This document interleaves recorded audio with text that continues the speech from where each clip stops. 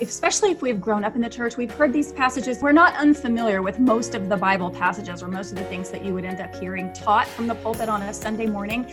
So if you learn to see them from a skeptic's perspective, or if you learn to see them with the idea that what we're studying in the Bible isn't just Christian philosophy, it isn't just Christian truth, it's the truth, it's real world truth, you start to see connections into real life in the text. Hey everybody, welcome to episode 20 of the Preaching Donkey podcast. I am your humble host, Lane Sebring. It's so awesome to have you on today. We've got an exciting interview with Morrow, the creator of the spoonfedsoul.com. You're really going to enjoy this interview. Lori is an apologist, and she works with women to give them confidence and courage so they can live out and speak about their faith with confidence. So we're going to talk all about her approach to speaking to and connecting with her audience, both online and in person. It's going to be really, really great. We get into a lot of issues surrounding apologetics and some current issues.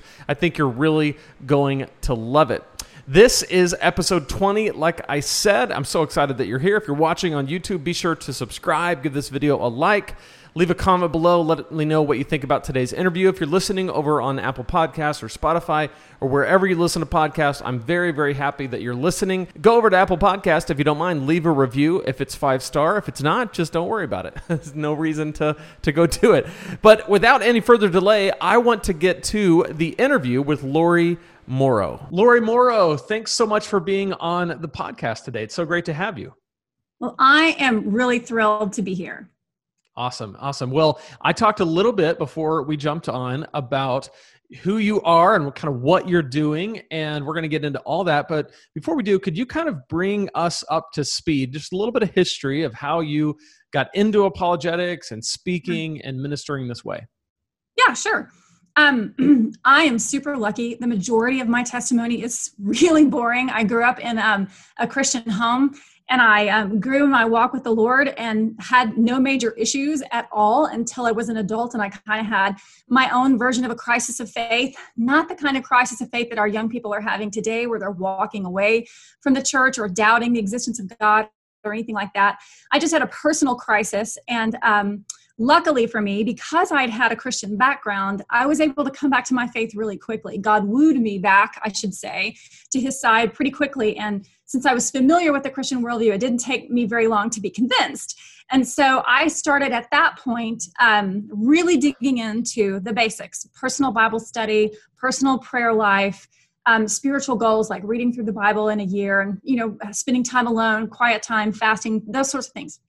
And I realized that my personal crisis of faith had happened as a result of essentially allowing myself to become spiritually starved, which is why I call my online persona the spoon-fed soul, because we cannot rely on our pastors and our parents to teach us about God. We've got to do it ourselves. We've got to take responsibility to develop our own biblical worldview through our own personal pursuit of the Lord in his word.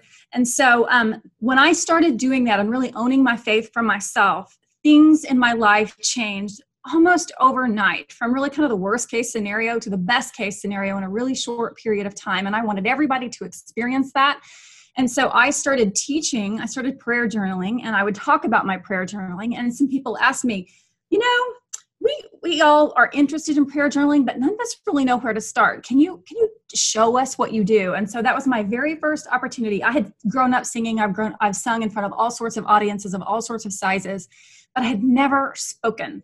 And so I started speaking to women, teaching them how to do personal Bible study and a prayer life, an effective quiet time, and journaling. And that kind of got me started. And it was great. It was really wonderful. I felt this is my way to really serve the Lord in my own unique capacity. And I loved it. And I was really crazy about it. And then something happened, and I couldn't put my finger on it at the time, but something in my life changed, and I ended up changing churches. And I went to a church that just had a different feel to it. It had a different emphasis to it. At the same time, I'm watching the world around me suddenly become bitter and resentful toward the church. and less open toward the church. And of course, I've grown up in the church and I was comfortable with the church, and goodness gracious, Jesus literally saved my life at that point in my life. So I couldn't figure out why everybody didn't love Jesus. And so I started trying to figure out what was going on and how I could roll up my sleeves and help. And I bumped into, I would imagine it's much more of a providential accident than just an accident. I bumped into a curriculum online at Biola University called Master of Arts in Christian Apologetics.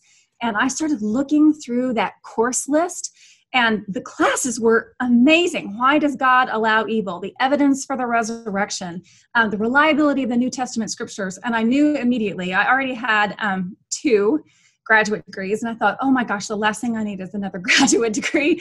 But I filled it out and I clicked submit and became a part of the Biola Apologetics program. And it has been the best thing and the coolest thing that I have ever done. And so now I basically try to talk apologetics with anybody who will stand still long enough to let me talk.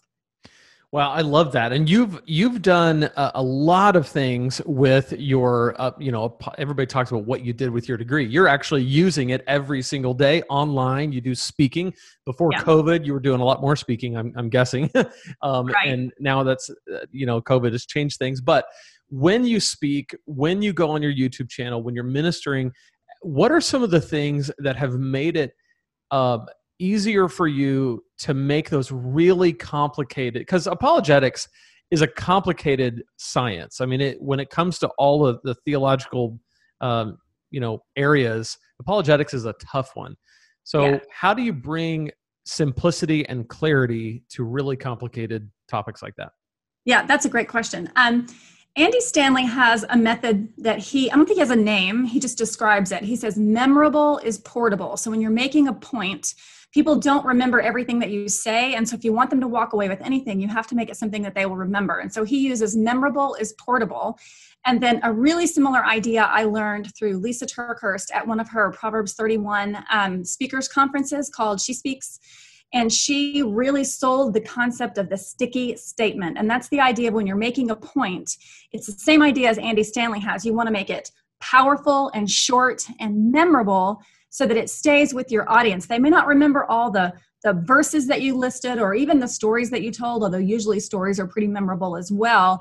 But if you can sum it all up in a little statement that has a phrasing to it, or it rhymes, or it just is really, really catchy and deep and communicates something really powerfully very quickly, that those are really helpful. I went back to some of my YouTube videos and I wrote a couple down that I happen to like.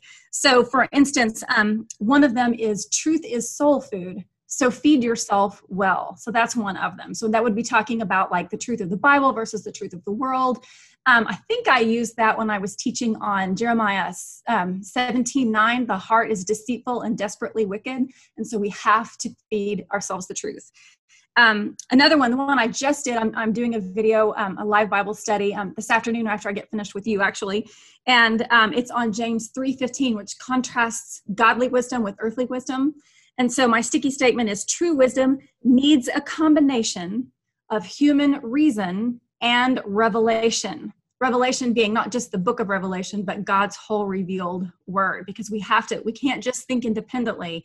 We've got to train ourselves to think according to the word of God. And so, I stuck those together, and since it rhymes, that's really helpful. So let's stop there. What I love about that is I'm guessing that during your video, or if this were a talk, during your talk, that's a refrain that you're probably going to repeat all throughout that message. So by the time you're done, you would have said it several times, correct?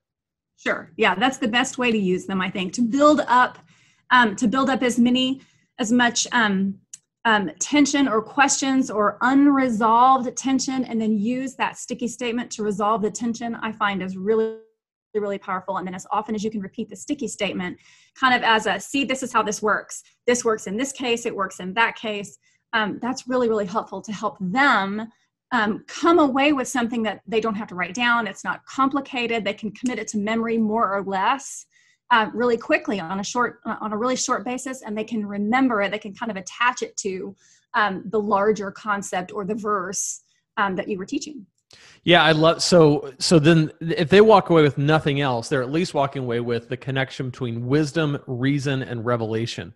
That if they've Right. got those three ingredients, then reason and revelation is going to lead to wisdom when applied correctly.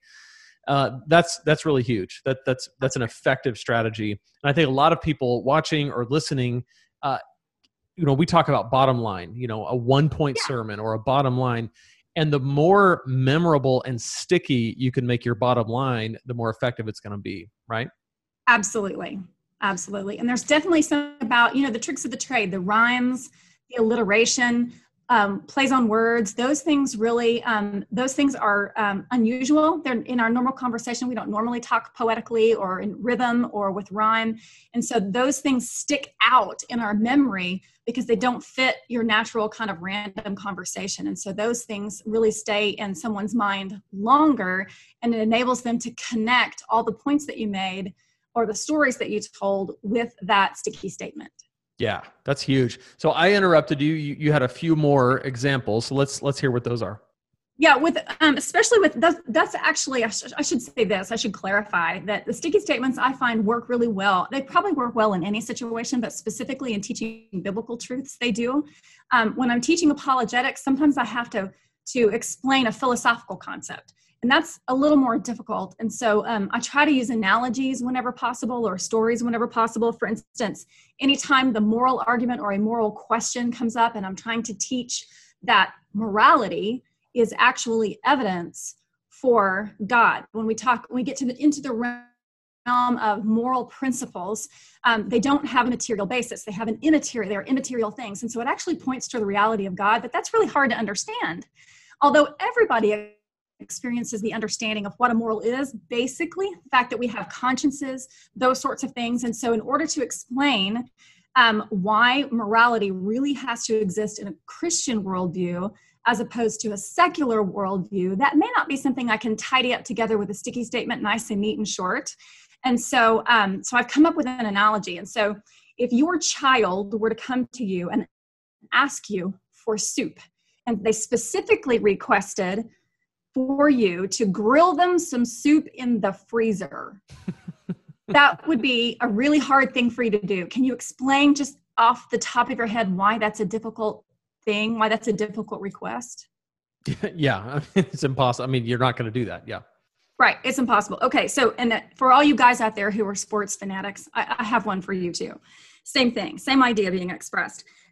So what would happen if somebody asked you how many points you would get if you threw the football through the hoop baseball field? Well, you wouldn't get any. I mean, because each one of those requests or each one of those things fits in its own separate sphere, right? Footballs are for football fields, and hoops are for basketball, and baseball is for baseball fields, just like soup is not for a grill. Grills are for steaks and chicken and kebabs and things like that. So that's exactly the same kind of situation we find ourselves when we talk about morals. So when we're in a conversation with maybe a non-believer or a Christian who's struggling with some secular thoughts, anytime we're talking about a moral principle, it will never have a material secular grounding. Morals are the kinds of things that only exist if God existed in order to establish that immaterial moral principle. And so that may not function well in a sticky statement, but it certainly functions well with the analogy, because you can remember that it's impossible to grill soup in a freezer. That sort of thing. Yeah, that's huge. And what you do, I think would be really helpful to share if you were to help the people listening who are used to giving sermons where you look at a text and you draw out an outline and you have a bottom line and you have illustrations and application and you're preaching a text. But let's say that same person wants to introduce some apologetics to their church, defense of faith, how to know that Jesus is who he says he was, defense for the resurrection, truth, morality, things like that. What are some ways that pastors can begin to introduce those things in a way that makes sense to them, makes sense to their church, and is the best way to get started? That is a great question. I have to tell you, since I have been studying apologetics, I have found that if I will read my text, my whatever passage I'm in, with apologetics-driven eyes, looking for ways to connect the dots between what the scripture says and real life. Most of the time, especially if we've grown up in the church, we've heard these passages. We're not unfamiliar with most of the Bible passages or most of the things that you would end up hearing taught from the pulpit on a Sunday morning. So if you learn to see them from a skeptic's perspective, or if you learn to see them with the idea that what we're studying in the Bible isn't just Christian philosophy, it isn't just Christian truth, it's the truth, it's real world truth, you start to see connections into real life in the texts. For instance, there is a spot where Jesus, what does he say? Well, I'll tell you what, this might be easier. Paul says in Romans, you who preach these things, then you still do them. You'll be judged too because you do them. Okay, so if we take that apart and see what Paul is actually saying, he's basically talking the principle of non-contradiction, because you can't have something that fits in two categories at the same time. And so when we say that this is true and this is not true, or you can do this, but you can't do this, then you're talking about the principle of non-contradiction. And so that's kind of what he's teaching in that text, although the text specifically in its context is a specific issue. You can take a look at those and see that there are real world applications, even from those texts, that you can make with the modern day audience. There are all kinds of things, especially around the resurrection, like the death, burial, and resurrection of Jesus, the setting of the guard. For instance, a lot of people are curious as to why Christians would think that Jesus would actually be able to be alive, to live again after his death, after his crucifixion. And so presumably, as the story goes, the Bible doesn't really give much of a defense for that, but that's actually not true. We see that there were all sorts of spices. For instance, if somebody said that maybe, this is called the swoon theory, maybe Jesus didn't actually die on the cross, maybe he just passed out and he revived in the tomb. He swooned, in other words. Well, then we'd have to take into account Joseph of Arimathea, who showed up with 75 pounds of spices, got permission from Pilate to take the body personally and dress it for burial. So it would take a long time, especially back in those days, to dress a body with 75 pounds of spices and then wrap it up. He's got intimate exchange with the body. He's dressing it, he's washing it, he's putting spices on, he's wrapping it up. If that body was not dead, Joseph of Arimathea would have known about it. And then when Jesus went missing, Pilate would have come after Joseph of Arimathea to demand answers, because Pilate gave the body to Joseph. So there are all sorts of little things that if we just open our eyes to the apologetic value in those stories that are kind of familiar to us, there are all kinds of ways that we can begin to sprinkle the truth of the Christian worldview even to an otherwise discipleship-oriented text. I love that. There's so much in there. And I think if pastors could take an approach with any text, if I'm hearing what you're saying, any text, one of the many questions that you ask when you're trying to make sense of, how do I communicate this? What's the application? How do I explain this concept? Another question is, what is the apologetic principle here? Like how does this show evidence for God? How does this show evidence for God's goodness? How does this show evidence for absolute truth? Because what you're saying is there are those principles all throughout Scripture. Yes. They just need to be mined. Yes, absolutely. You just have to learn to develop an eye for them, especially if you've been studying the Bible for very long, because some of the lessons you've heard often enough and you're familiar enough with them that your mind automatically goes, oh yeah, I know this text or this passage teaches this concept. And so you forget that there might be something else embedded in that text that you just haven't looked for before. And that's especially true in the Old Testament. So much of the New Testament is direct instruction. But in the Old Testament, there are all sorts of archaeological issues that have come up in archaeology. All the studies in archaeology, there has never been once that has refuted what the Bible has had to say about names and dates and locations. So that's really good information to stick into a sermon. Hey, by the way, for those of you who are a little concerned that the Old Testament might not be accurate or might not be true, or it might not be reliable. Let me just tell you, and then fill in that archaeological detail. That really helps somebody as they're studying to know that they're basically looking over the shoulder of Jeremiah or Isaiah. They're watching him as he pens his stories and his locations and the people to whom he dates his letters. Those are all really good embedded truths that allow us to connect the dots for our congregations and our disciples about why the Bible can actually be trusted to be telling the truth. Yeah, that's so good. I had a similar conversation about the exact same thing just a few weeks ago. We had our neighbors over from across the street, and we were talking about the Bible. And one of the things that I brought up, just because I wanted to demonstrate the veracity of Scripture and how trustworthy it is just early manuscripts versus late. And when you compare them, they're identical, less a few a small percentage of variance that, can be explained through, scribal error, things like that. But it's amazing that manuscripts that are hundreds of years apart are essentially, in effect, the exact same text, which is just one of the many ways that this kind of thing can be explained.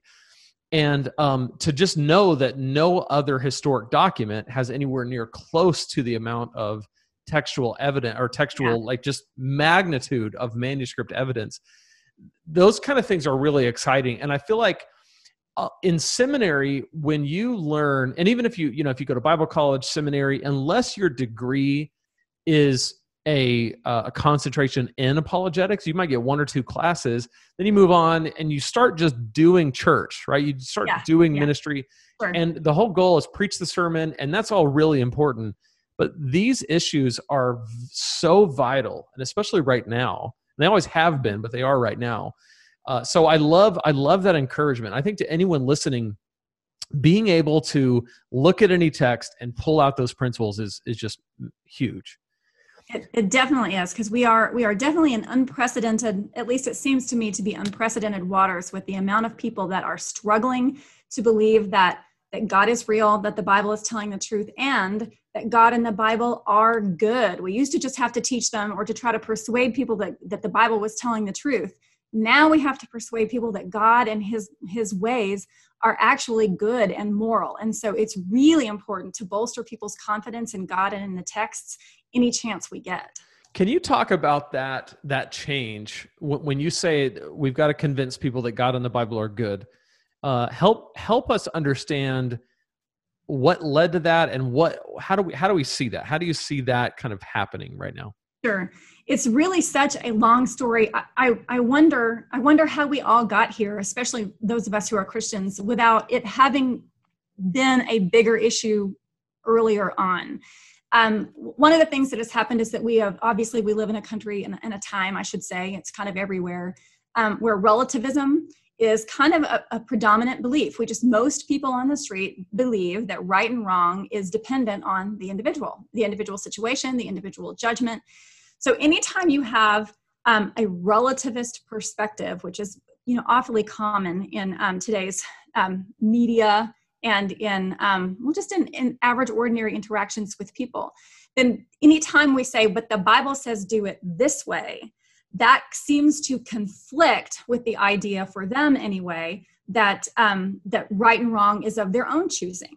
And so the Bible loses its authority, and God does too by extension, loses the authority to determine what is right and what is wrong in the light of a relativist perspective on morals. And then that sort of compounds when we realize that not only are most people in our society relativists, they're also pluralists, which means that all different ideas of what is right and wrong and true are all equally valid with all of the others. There is no one idea of truth or of morality that sort of outranks or breaks the tie from all the others. They're all kind of the same. And so when we talk about Jesus being the only way, or God being the only truth, to them, that seems almost like an arrogant, ugly, immoral kind of thing to say, to be able to challenge everyone else as though what God is actually saying is you're all worse than me, or Christians are better than everyone else. Everyone else is worse than Christians. And that's not at all what God is saying.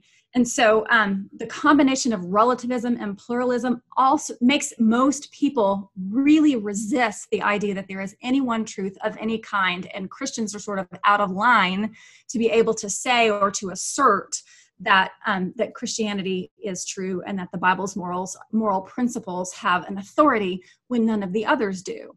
So that's really problematic. And so a lot of people are right off the bat, are very resistant and a little bit resentful that Christianity kind of takes that stance. And then at some point or another, we kind of moved into postmodernism, which right over the top, sort of like frosting on the cake, sort of says, well, truth doesn't even really, we don't even know that truth really exists. And even if it does, then we can't know what it is. And so that makes Christianity really, when a Christian says this is true or that is true or God is real, basically what people understand that to be is an attempt for someone in a position of power or influence to use their position to force an idea as truth simply in order to protect their own position of power. So we really have the odds, philosophically speaking, stacked against us. So we have to somehow communicate and break through all those barriers in some way in order to help people realize that the Christian worldview is telling the truth and that there are ways that we can know it's telling the truth. And that's the really important part. Gosh, there's so much there. I think, it really is interesting that at one point in the U.S., this may have been 40 years ago, 50 years ago, really all you had to do was get people to cross the line of accepting what they knew to be true. Like they knew about Jesus. They probably believed in God, but it was a matter of, are you going to kind of put all your eggs in that basket and live for Jesus? Now we're backing up 50 steps, right? Where we're not even there. We're back here where, do you even believe in the concept of truth to begin with? And is it knowable? And so that really changes the way we approach evangelism, right? Because if we're still banking on everybody's got this assumed, knock on the door. If you were to die today, would you go to heaven? Well, what's heaven? Who is God? Those kind of things are huge. Yeah. There's something else you said that maybe this made me think of this. This morning, I was at the gym and I heard some people talking, and this one woman said, and this was just an off-the-cuff statement. People were talking about prayer, and it was kind of in a joking context. And she said, "Well, pray to whatever God you want to." And then she said, "I mean, at this point, what difference does it make?" So, and I live in a very Christian community. I'm in the South. I'm in Knoxville, Tennessee. You can't throw a rock without hitting someone that has a Baptist background or some kind of Christian background. And what comes with that is a lot of cultural Christianity where everybody identifies as a Christian, but you would never really know that because there's not much of a relationship with Jesus. It's just, well, I'm not Christian, so I guess I'm Christian.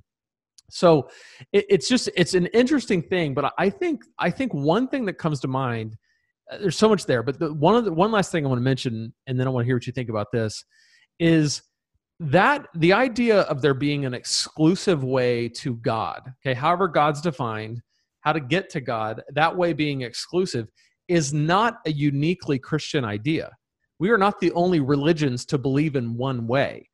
So why do you think it is that Christians tend to get the bad rap for that belief when, aside from some religions that maybe don't have that same framework, that's very common to say our way or you're not going to get to God. Right. That is such a great question. I spoke on this to my old church youth group not too long ago. And I'm wondering if you probably do. This wasn't around when I had my babies, but do you know what a gender reveal cake is? Mm-hmm. Okay. So basically, they are really well decorated on the outside, but the way they're decorated on the outside doesn't give anything away as to what's on the inside. And so you have to cut through the cake. You actually have to pull out a slice or whatever the case may be in order to get to the filling. And typically they'll have the inside of the cake baked or filled according to the color of the baby. And that's how you find out what gender a woman is carrying.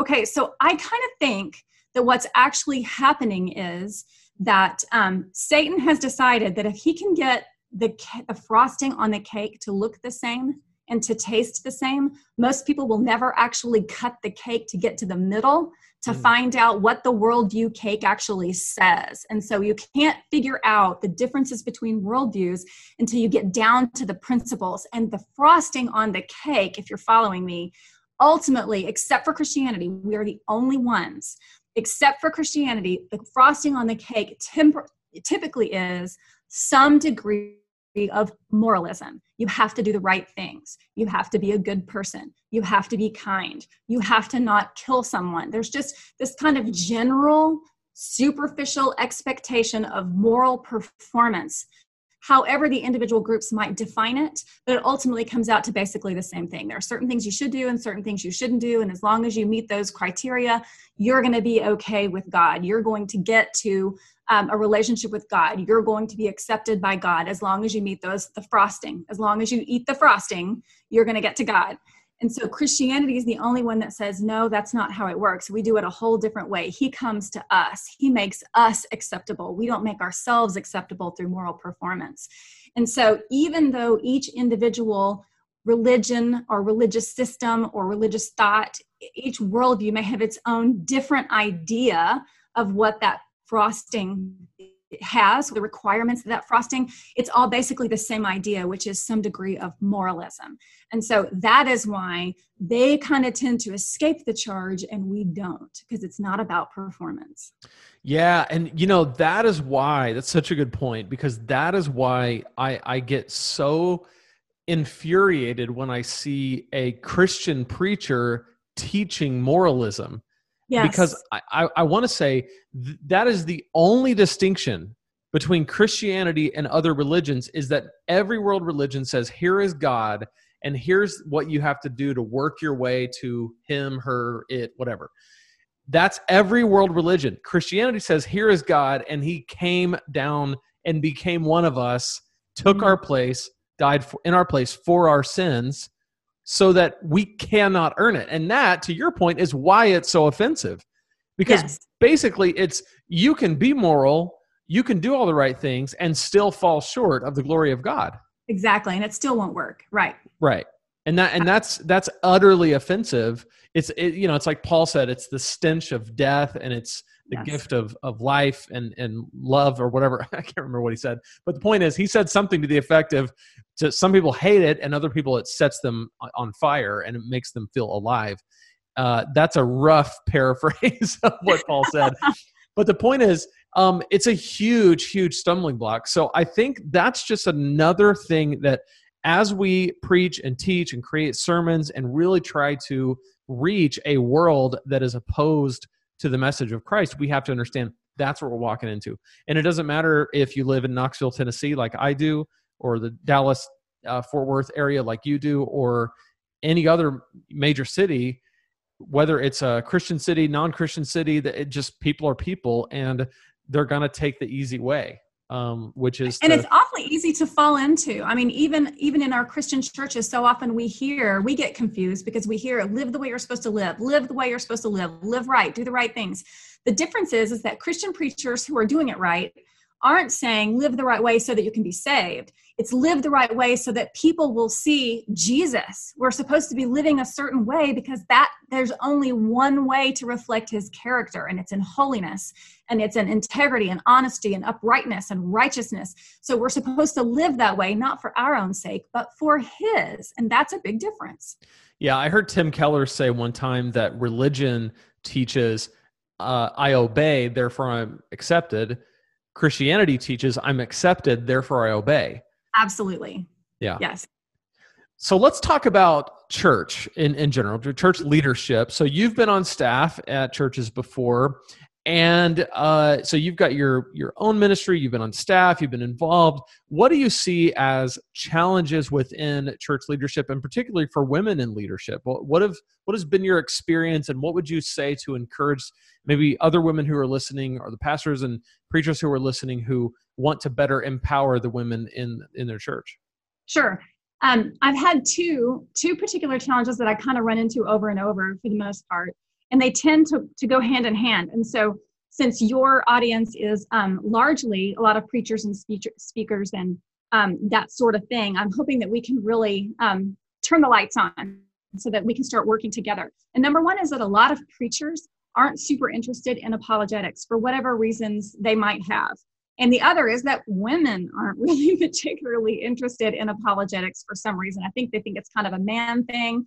Maybe they think it's argumentative, or maybe they just don't have time. Maybe they're just so swamped with their family duties and potentially also work outside of home duties that they don't really want to take the time, and they're already doing Bible study. They don't have to take the time to stop and do something else or learn something else. I'm not really sure. Maybe it's probably a combination of all the above. But the reality is that God has told us that the church is going to survive to the end of the age. Not even the gates of hell will prevail against it. And yet he has given us the responsibility to pass the baton of faith to our family, to the next generation. We're supposed to talk about it when we sit down, and talk about it when we rise up, and talk about it when we go out and when we come in. So it is our responsibility, to the best of our ability, to pass our faith down to our kids. And like I mentioned before, there is a huge crisis of faith going on with the next generation. So from my perspective, as a mom and as an apologist and as a prayer journaling and Bible study workshop teacher, it seems to me that there is this huge need, which is to somehow effectively communicate the truth of the Christian worldview to the next generation. And the natural resource for meeting that need so that the future generations will uphold and be faithful to Christ are the women. Now, even if we don't have children yet, or we're done with our children, most women, even if they're not actively raising children, are interested in children's issues because it's such a natural fit for women.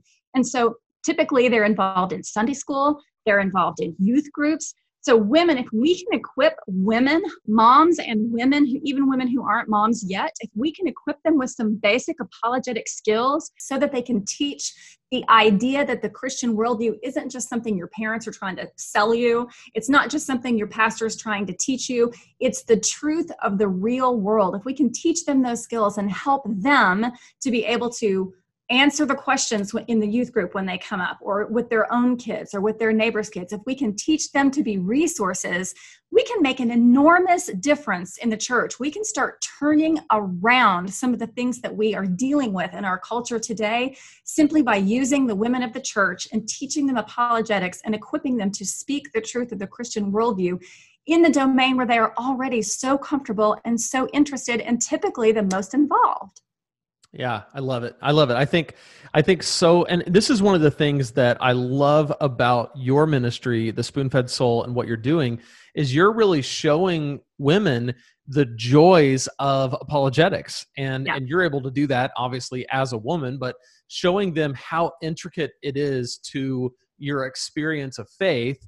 And I think your influence goes well beyond women and well beyond even just Christian women.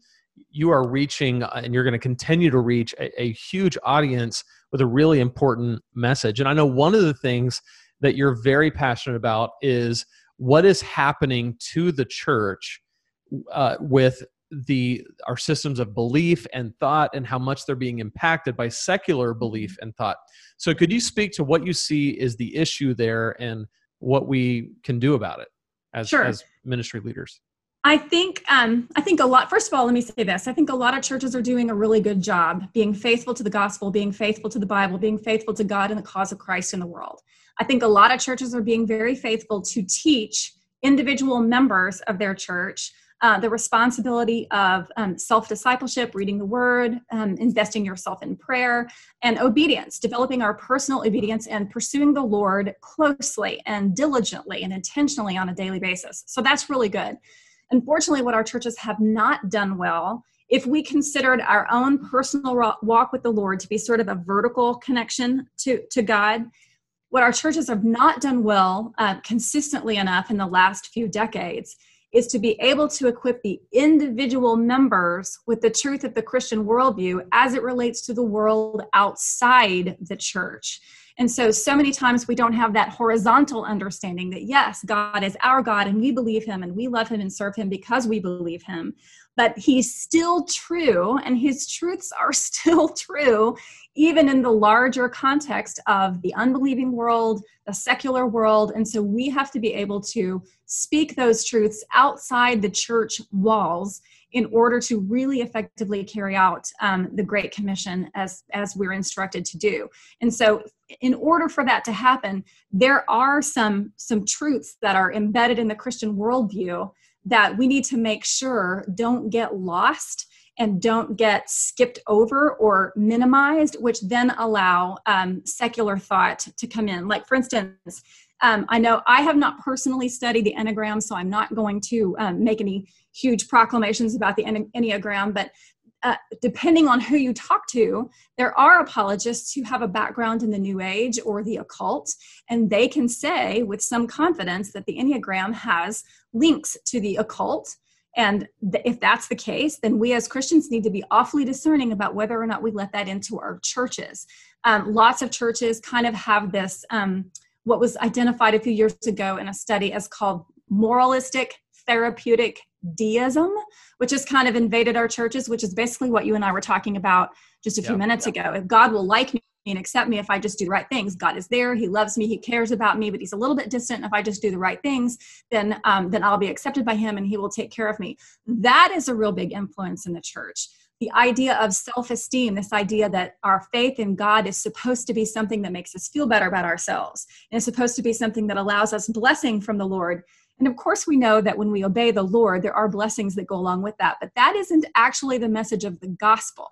And so the true message of the gospel is that we don't deserve forgiveness, that we are guilty. And that doesn't do anything to help humans, just mere humans, with their self-esteem issues. And so if we have a church that's focusing on making their congregants feel important and special and loved, and they forget to balance that with the gospel, then we have a church whose message is out of balance. Yeah, that's so huge. And that concept of moralistic therapeutic deism is the prevailing religion of the US for sure. Yeah. But also a lot of modern Christianity. And the key word there is deism. God is uninvolved. He's I think in the book, I cannot remember the book that introduced that idea. But I remember one of the things in that book, he said that we view God as this benevolent grandfather, mm-hmm. that God is kind of Papa Bear, and we can just say, God, I need this, and okay, sure, I wasn't paying attention, but whatever you need, I'm happy to give it to you, $60 for your birthday or whatever. And then God goes off and does God things, and we get to live our lives until we need him again. And then the therapeutic is we want to feel good, right? Like you said, we want to feel good about ourselves. We want to feel good about our lives. And I think if pastors are not careful, because here's the trap, and I know you know this, I know every pastor listening knows this, the trap that so many pastors fall into is we want to be liked. Yes. And teaching moralistic therapeutic deism is a one-way ticket to being liked by man, yes. Liked by people. But it's not faithful to God, right? Yeah, absolutely. And I think also we are told that if we tell people the truth, it will so put them off that they won't ever come back. They won't ever listen. And there may be some truth to that to some degree, but I have found that when you are able to cut through the fog and the noise and teach someone the truth, somehow, somewhere, in most cases, certainly not all cases, but in a lot of cases, people somehow have that moment where they're like, I know what she's telling me is true.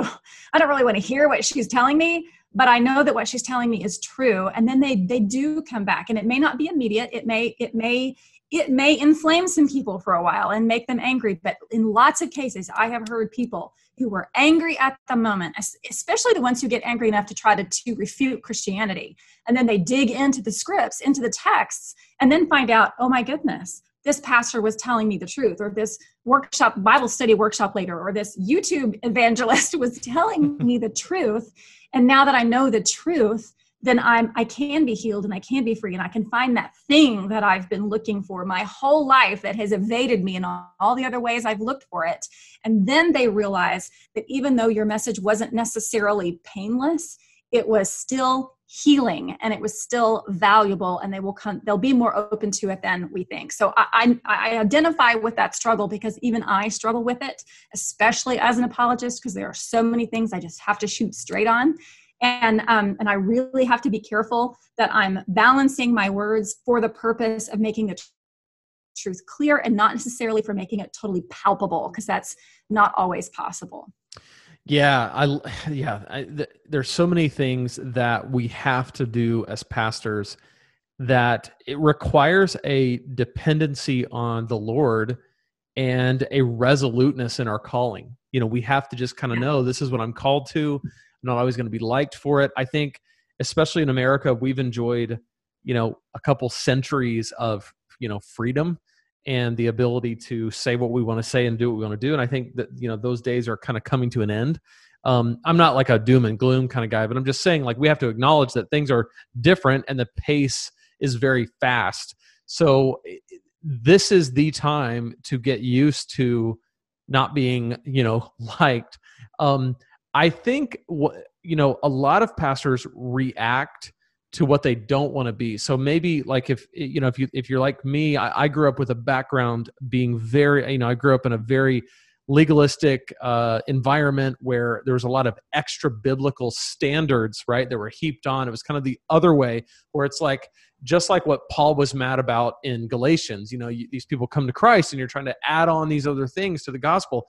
So if you've been exposed to that, you want to minimize it so much that there's a temptation there to make it kind of easy, so that people don't accuse you of being one of those people. So I think there's so many traps, and that's why faithfulness to the word, faithfulness to the Lord, is such a huge part of all this. And I know you'd agree. Yeah, absolutely. So this has been really, really helpful. And I want to ask, what would be for people who want to reach out? Because I would imagine there's going to be people who want to see your work, know what you're doing, maybe reach out to you. So where can they go and how can they find you? Sure. My website is called, it's www.thespoonfedsoul.com. Again, that's a reference to our need to stay connected to the word and take responsibility for feeding ourselves the word, thespoonfedsoul.com. I do also have a YouTube channel, which is probably my most active place where you can find me online. And I try to do Bible study videos and apologetics content as well, kind of back and forth, a good mix of both. And you can find it, I think, if you search The Spoon-Fed Soul on YouTube, but also Lori B. Morrow will get you there as well. And of course, if you have a specific question or something that you want to contact me directly, my email is lori@thespoonfedsoul.com. Awesome. Well, this has been really, really helpful, and I'm so grateful to you for coming on, because I'm going to have you on again, because we're going to have to dig into some of these topics even deeper. But this was really, really great. And thank you so much for coming on today. You bet. It was my pleasure. I loved it. And God bless you to you and for all that you are doing. And thanks again for letting me have this little bit of time with you and your audience. Absolutely. Well, I'm so appreciative of Lori for coming on the show today. I think we got an incredible perspective of someone who obviously is very passionate about making sure that people can understand and live out their faith. If you want to go further with her, thespoonfedsoul.com, and I've got links in the description below if you're watching on YouTube. There's also links in the show notes. Go check out what she has to offer. And remember, until next time, if God can speak through a donkey, which he did, Numbers 22, he can speak through you and he can speak through me. We'll see you next time here on the Preaching Donkey Podcast.